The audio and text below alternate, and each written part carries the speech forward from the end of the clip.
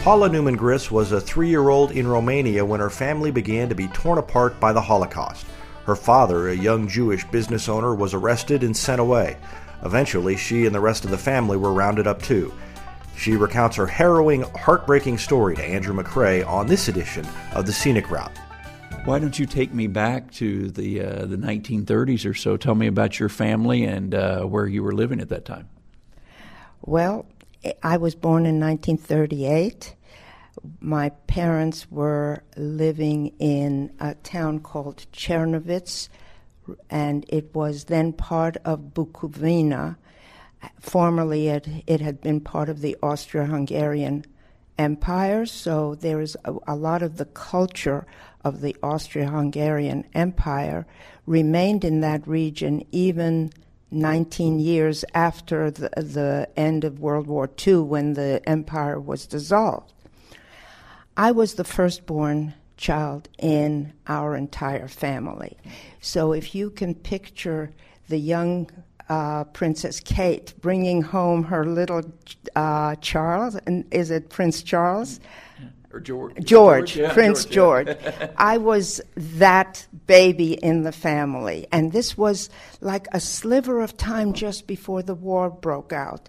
So in that, I have no memories of it, but I've been told everybody in the family came to visit our house. My mother and father were ecstatic, of course, and I have no memories of my father, of his touching me or me touching him, but I have one photograph. I don't know how it survived, but it's a photograph that was taken when I was maybe 9 months old, and my father is standing and has his arms around my mother.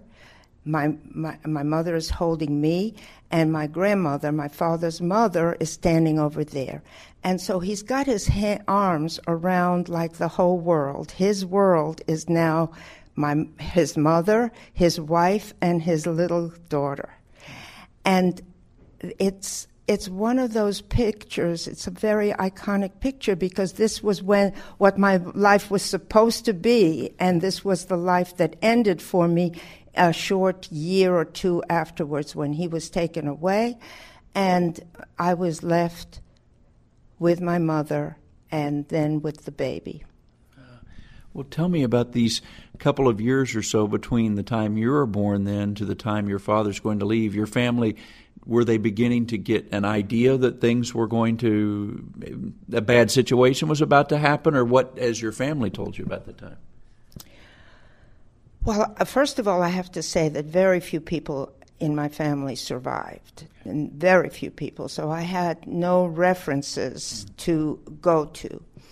The couple of years that between 1938 and 1940-41, 41 was really when the crisis hit in our town. But those years were years where people were doing a lot of wishful thinking, just like people do wishful thinking nowadays about a lot of things that seem to threaten our lifestyle, seem to threaten the world, but we want to think that we're going to manage it, we're going to outlive it, we're going to do something to make it go away. I see this very clearly because it was part of my life. Anyway, so my father was a businessman. He had a shop on the main street, and they still lived the life that they thought they had was going to stretch out for the rest of their life. And then what happened in 1940, the Russians came along and occupied that area. It's hard to explain. It's a whole nother, if you made little loops around and added text, this is it was a subtext. But the Russians were in the middle of their campaign of Sovietizing the world. So business people were categorized as capitalists, and my father's store was taken away. His inventory was confiscated, and he was categorized as a capitalist. That was a bad thing to be. Anyway, so one can live between the cracks. Nobody was thinking that it was going to last forever or destroy everything. Ultimately, in 1941, my father was arrested, and then my memories shift vaguely to my mother locking the door, leaving me in the house, running to see my father, taking him food in jail, trying to get him out, at that point, my mother realized that we were in danger, and she started to go to various embassies or consulates to try to get permission to get out. I have a document that came to us too late to be effective, but Chile, the country of Chile, gave her a visa. But we were already locked behind gates and couldn't get out, so it didn't make a difference.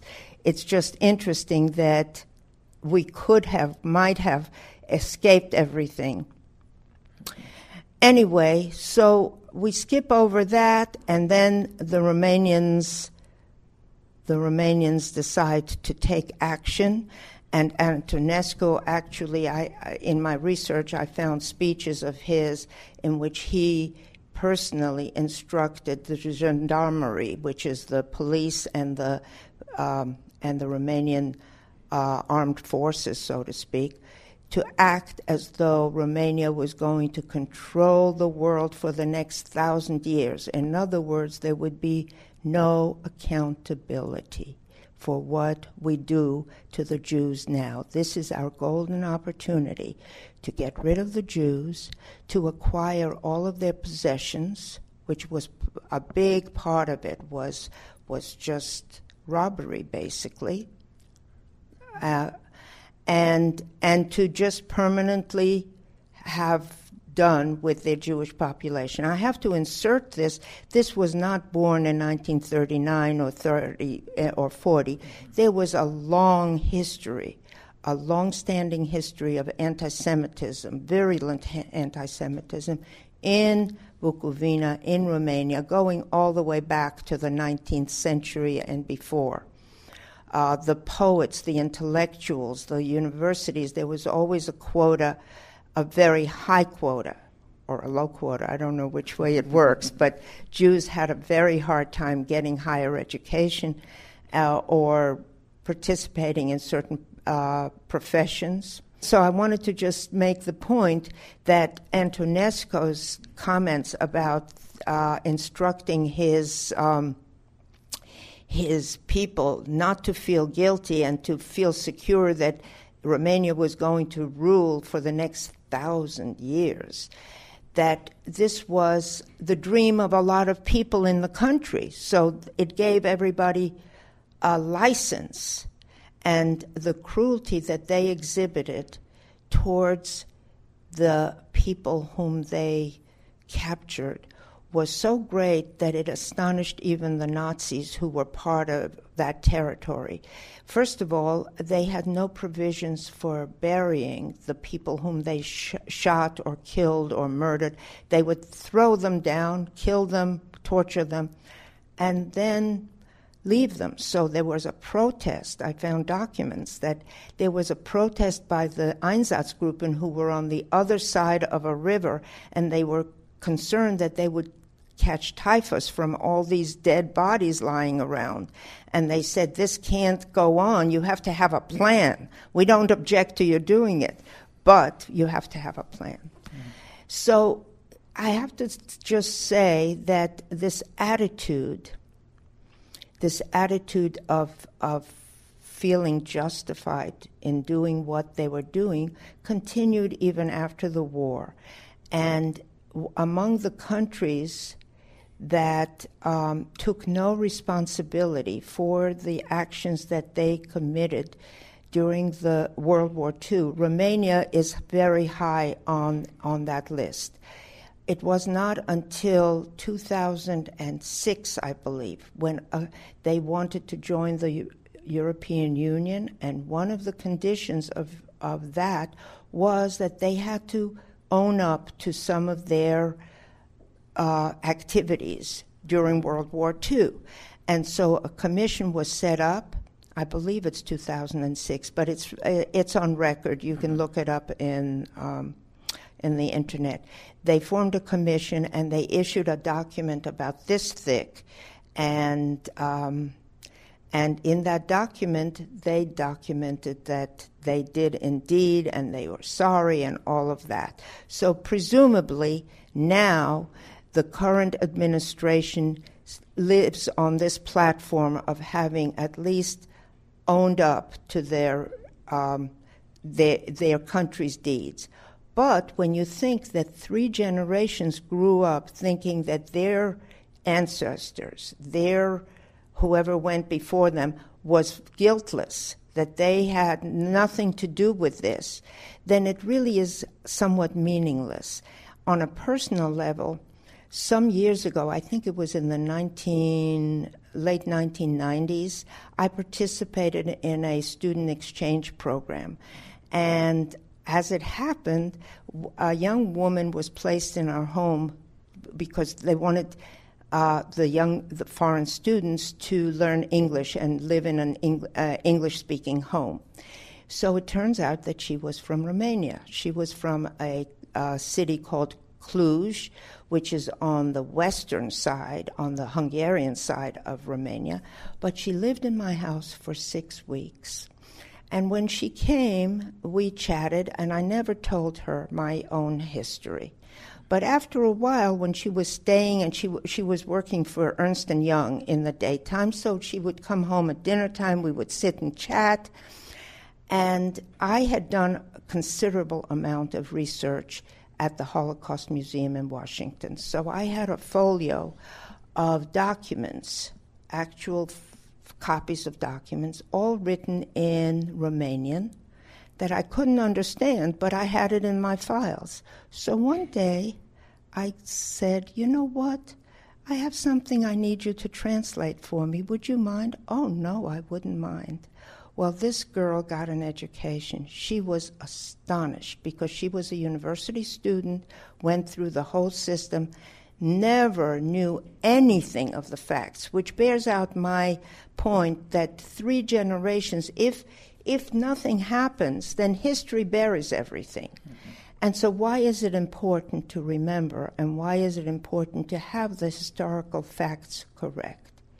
It's not to teach you a lesson or someone else a lesson. That's my personal belief. Because as I'm watching life develop and history turn around, I see a lot of anti-Semitism waking up. It's like the tiger or the monster has been asleep for a number of years, and it's now waking up in European countries all over the place. It's legitimate to have certain attacks against Jewish synagogues and Jewish individuals.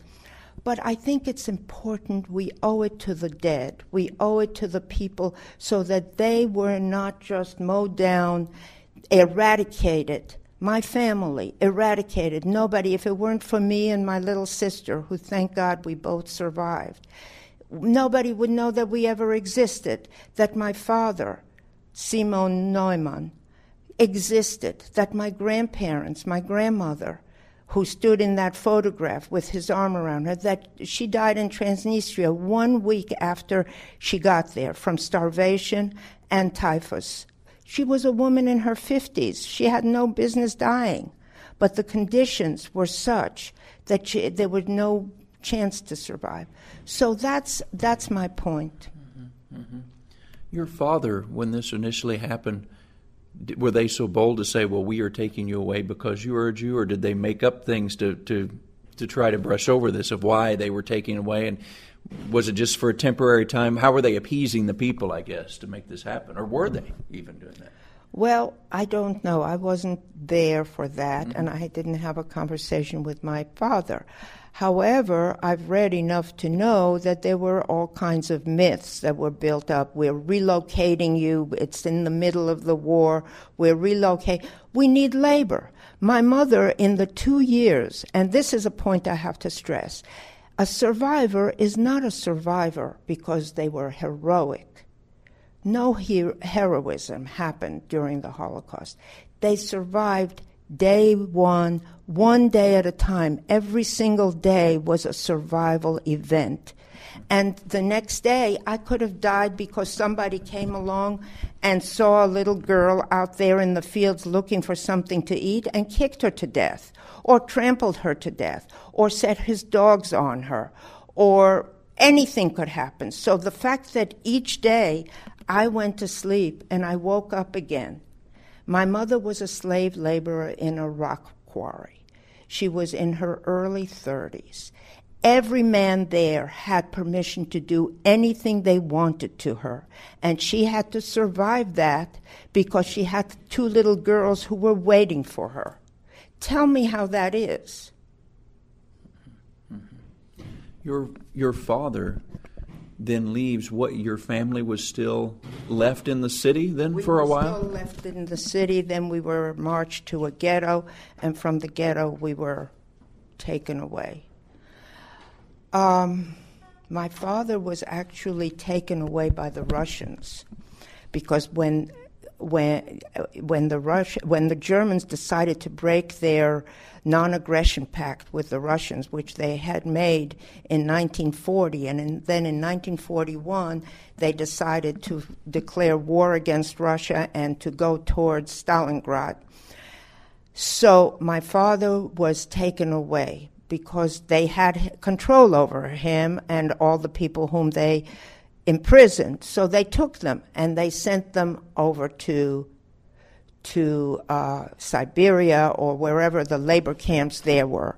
Many people survived in those places if they didn't die of cold or starvation or whatever. I've done a great deal of reading on this area too, and a book that gives one a picture of what it was like to be in Russia during the World War II is a very slim little book written by Solzhenitsyn called One Day in the Life of Ivan Denisovich.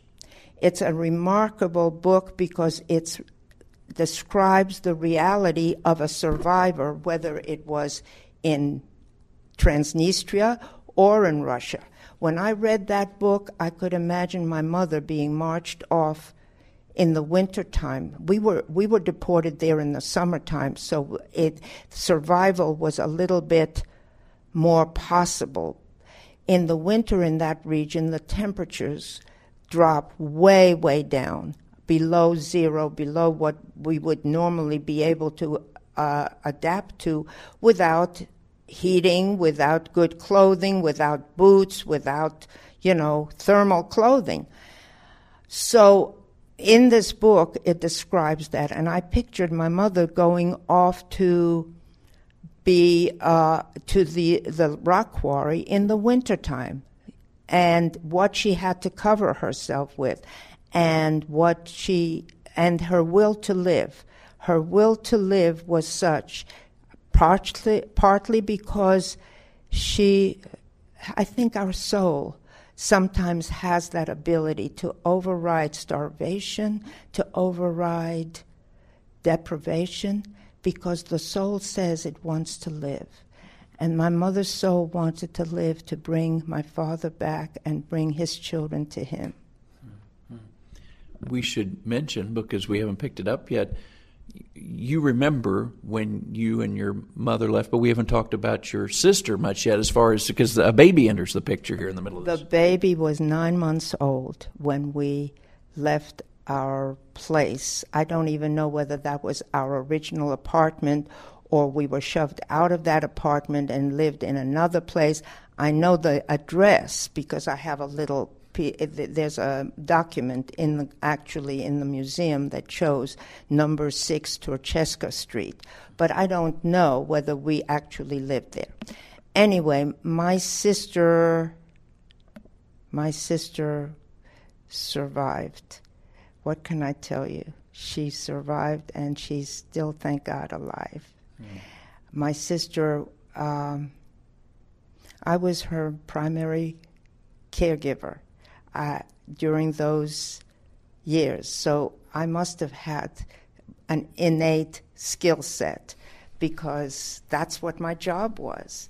And we grew up together as two little imps. I'll tell you one more story, and then I think I've told you too many things already. No. But in 1944, the war ended actually in the region where we were sometime in June, maybe May of 1944, and that was with the Russian front coming through, and the Nazis, the Germans, the Einsatzgruppe, and all of their beaten up soldiers came running through our area in retreat, and the Russians were right behind them. So just before that happened, there was a rescue mission that came to our camp to rescue any surviving children that had remained. And mostly the children who had remained were orphans. And so the International Red Cross sent these representatives. The way I remember them was sort of rounded figures, because everyone around me were stick figures, and I hadn't seen women who had bosoms and hips and were dressed, like you could see their body, not naked, but, they wore a uniform. So my mother had a dilemma because she couldn't, they wanted only orphans, and they wanted only children who were viable enough. They didn't need to be nursed or diaper changed or whatever. So my mother decided to send me with the ladies. And so she walked me down to that place where this delegation was. And the ladies produced little goodie bags, because from the outside they knew that that's what you do for children. You bring them a little goodie bag with a toothbrush in it, with some candy or whatever it is. And they handed it to me, and I was struggling at that point. I was now 6 years old. I wasn't 4 years old. And I knew that if I left, my sister would be lost. I knew that I could not leave. And so I said, I'm not going. And the ladies gave me more candy and said, you'll have a good time. And I said, I'm not going. And so I didn't go. I stayed with my mother and with my sister. And a month or two later, the army came through, and we were among the remnants that stayed alive in that place. Wow. The camp that you were sent to, that was in Transnistria, is that right? Transnistria, yes, you did that very well.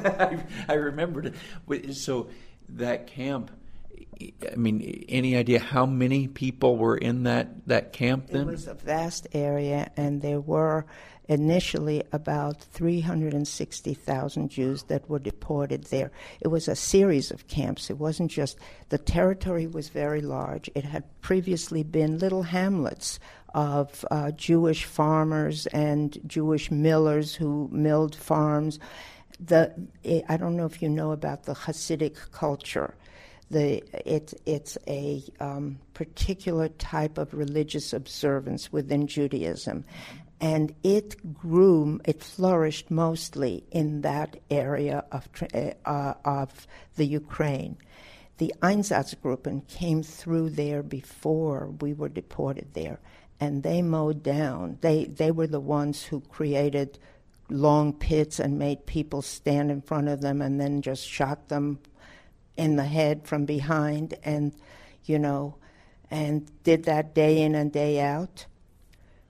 Going further into that area, you get to Babi Yar, which is an infamous place where they mowed down hundreds of thousands of Jews in the Ukraine. But anyway, so the geography of of Transnistria was a lot of little hamlets and farms that had been vacated and what you call it, when you go into a house and take apart everything and take from yourself, looted. That's the word I was looking for. The neighboring Ukrainians went in as soon as the Jews were murdered. They went in and they took tables and chairs and coats and boots and whatever was there as their own. It was understood that they had permission to do that.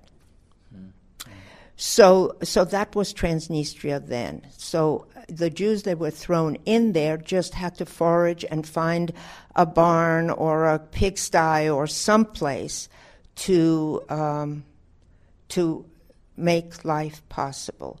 We lived, I think, I have very vague little recollections, it's almost like there's a fog over it because, as you know, God willing, your daughter will grow up to be a ripe old age, and without interruption, without hunger, and without fear, she will be able to remember much more than I can remember because of that. I had to do legwork, a lot of it, to put my story together, because otherwise I had no past. Mm-hmm. Mm-hmm. I want to show you a document which for me was very significant because it was the first of my research. This is a copy of a microfiche that I got in at the museum, at the Holocaust Museum in Washington, D.C., and after the fall of communism, a team of researchers went from Washington to Romania and copied down reams and reams of documents. And I happened to be at the museum at the time, and I was going through, I was talking to people and going through a lot of books and things. And then one of the researchers said, if you want, you can look through some papers we have. And he brings me copies of this microfiche. It was a stack like this big, and he put me in a little research room about this big, and I don't know what I'm looking for, and I'm turning pages, and in my head I'm saying to myself, this is such futile work. Why am I doing this? And suddenly I come upon this page, and here is my name, Paula Neuman. Etka is my mother's name, and Sylvia is my sister's name. Here is their ages. My mother was 30 years old, a female, a housewife. She lived in Chernovitz. All of this was written down on a ledger on the day that we were deported from Chernovitz on those trains on June 7th, 1942. On this list were the people who lived in my neighborhood. There were people who were 53 years old. There were people who were 8 years old. There were people who were 66 years old, 60 years. But my sister, I think, wins the prize of being the youngest child there, 9 months old. Mm-hmm. Loony is months. Mm-hmm. And so this is how they treated it. They didn't mind having the statistics to show that they got rid of us. Mm. And they meant it. They hoped that it would be forever. And that's why they killed the children. They killed 1.5 million children because children will grow up and will have children, and then they might regenerate the Jewish people. So as Lucy Davidowitz, who was a very thorough, very renowned historian. She's no longer in life, and other historians have superseded her. But she called this not Nazi war, World War II. She said it was a war against the Jews.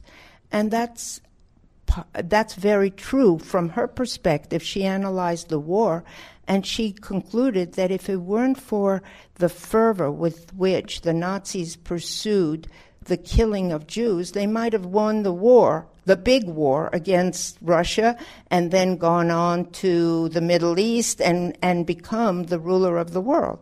But they had a dual goal. the Russians liberated your camp, and Yes. all three of you. All three of us survived. Okay. The Russians did not come with, like the Allies, when they stumbled upon the concentration camps, the war was essentially over. And so they went about trying to rehabilitate, to save, to set up soup kitchens, they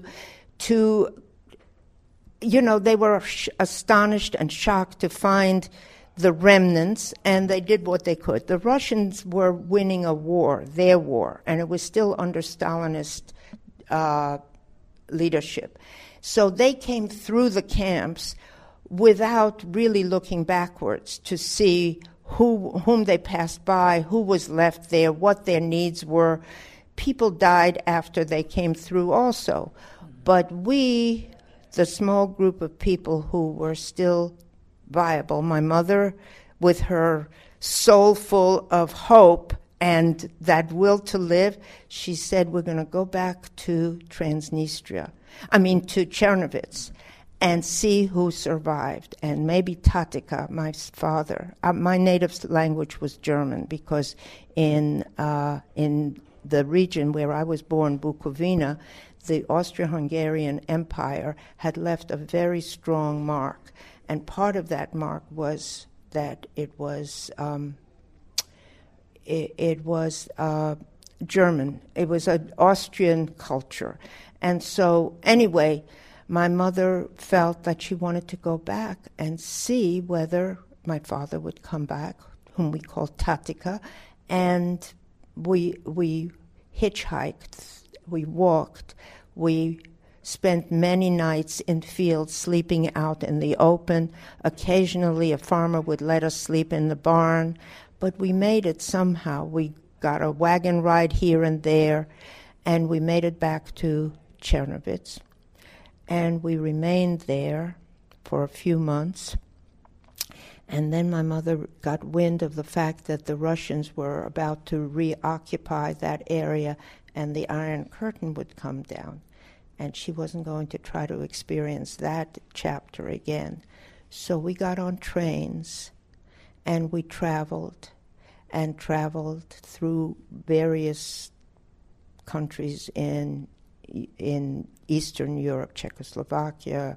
We went through, I remember sleeping on the floor in Austria somewhere in a shelter. And we eventually came to the American zone of occupation, which is where the Allies had set up displaced persons camps in order to try to deal with all the displaced people who had been displaced during World War II. There were many nationalities of people who had been displaced all over the place, but all those nationalities had a place to go. If you were Dutch, you went back to Holland. If you were German, you went back to Germany. If you were Polish, you went back to Poland. The Jews had nowhere to go back to because they had been kicked out of all the countries where they had set down roots. And most Jews, some did go back, some tried to go back and experienced, again, hostile anti-Semitism. But the majority of Jews said, we want to start over. If we survived, we want to start over, but we want to start over somewhere else.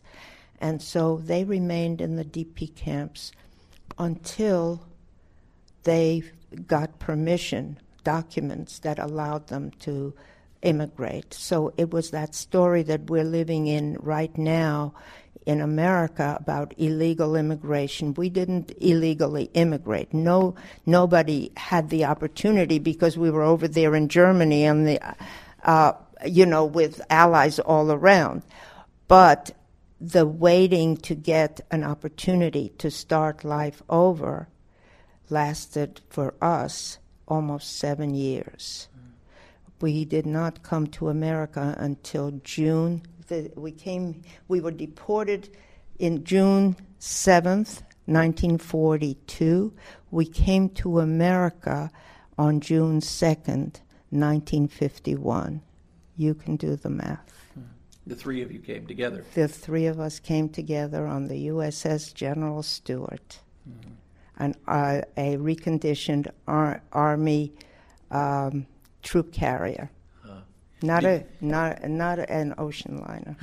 Did you initially come to Atlanta, or was Atlanta much later then? No, we came to New York City because there were some agencies that guaranteed their support for us. Because one of the difficulties for us to get papers was that my mother, a widow with 2 little children, was not high on anybody's list of wanted people. You know, they wanted ex-Nazi scientists much more than they wanted my mother and her 2 little children. And she had no particular skill sets. You know, she was married, and she was supposed to be a housewife and raise good children. So we had to wait a long time, and ultimately a few agencies signed for us and to guarantee that we would not become wardens of the state, or whatever they called it then. This has all been fascinating, of course, to me. Before I wind up, because there's so much that you could share, are there any pieces that we've left out that you would want to make sure that we get in? Or I always like to ask that, because sometimes there's things that you may be thinking that, boy, I really want to get that in and I don't want to miss the chance. Well, I want to get in the fact that what did I, as a growing up adult, what became my values in raising my children, and what were those values as a result of what I had seen as a child. And I have to say unequivocally that Judaism, reestablishing Judaism, became very important to me. Raising my children with Jewish values, with knowledge of the Jewish Bible, of the prophetic vision that Judaism has provided for the world. This was particularly important to me because I saw it as a way to deny them the victory. The ultimate victory was to eradicate Judaism. And so, thank God, I have raised 5 wonderful children who carry in them that feeling and that pride of who they are, and trying to live a life of good deeds, of mercy, of understanding. So that was very important to me. And the second thing that was very important to me, that was handed down to me through my mother, was the importance of the State of Israel, and the importance of that as Israel being again a sovereign state and a place that gives pride and energy to Jews living anywhere in the world, because they are no longer these orphans that can be kicked out, that someone can say, pretend that you will rule the world for 1,000 years and no one will hold you accountable. At least Israel, in every way possible, does hold people accountable when they attack Jewish life. Thank you to the Bremen Jewish Heritage and Holocaust Museum in Atlanta for their help in setting up our interview. We'll have information and links to help you connect with the museum, where you can learn more at our website, AmericanCountryside.com.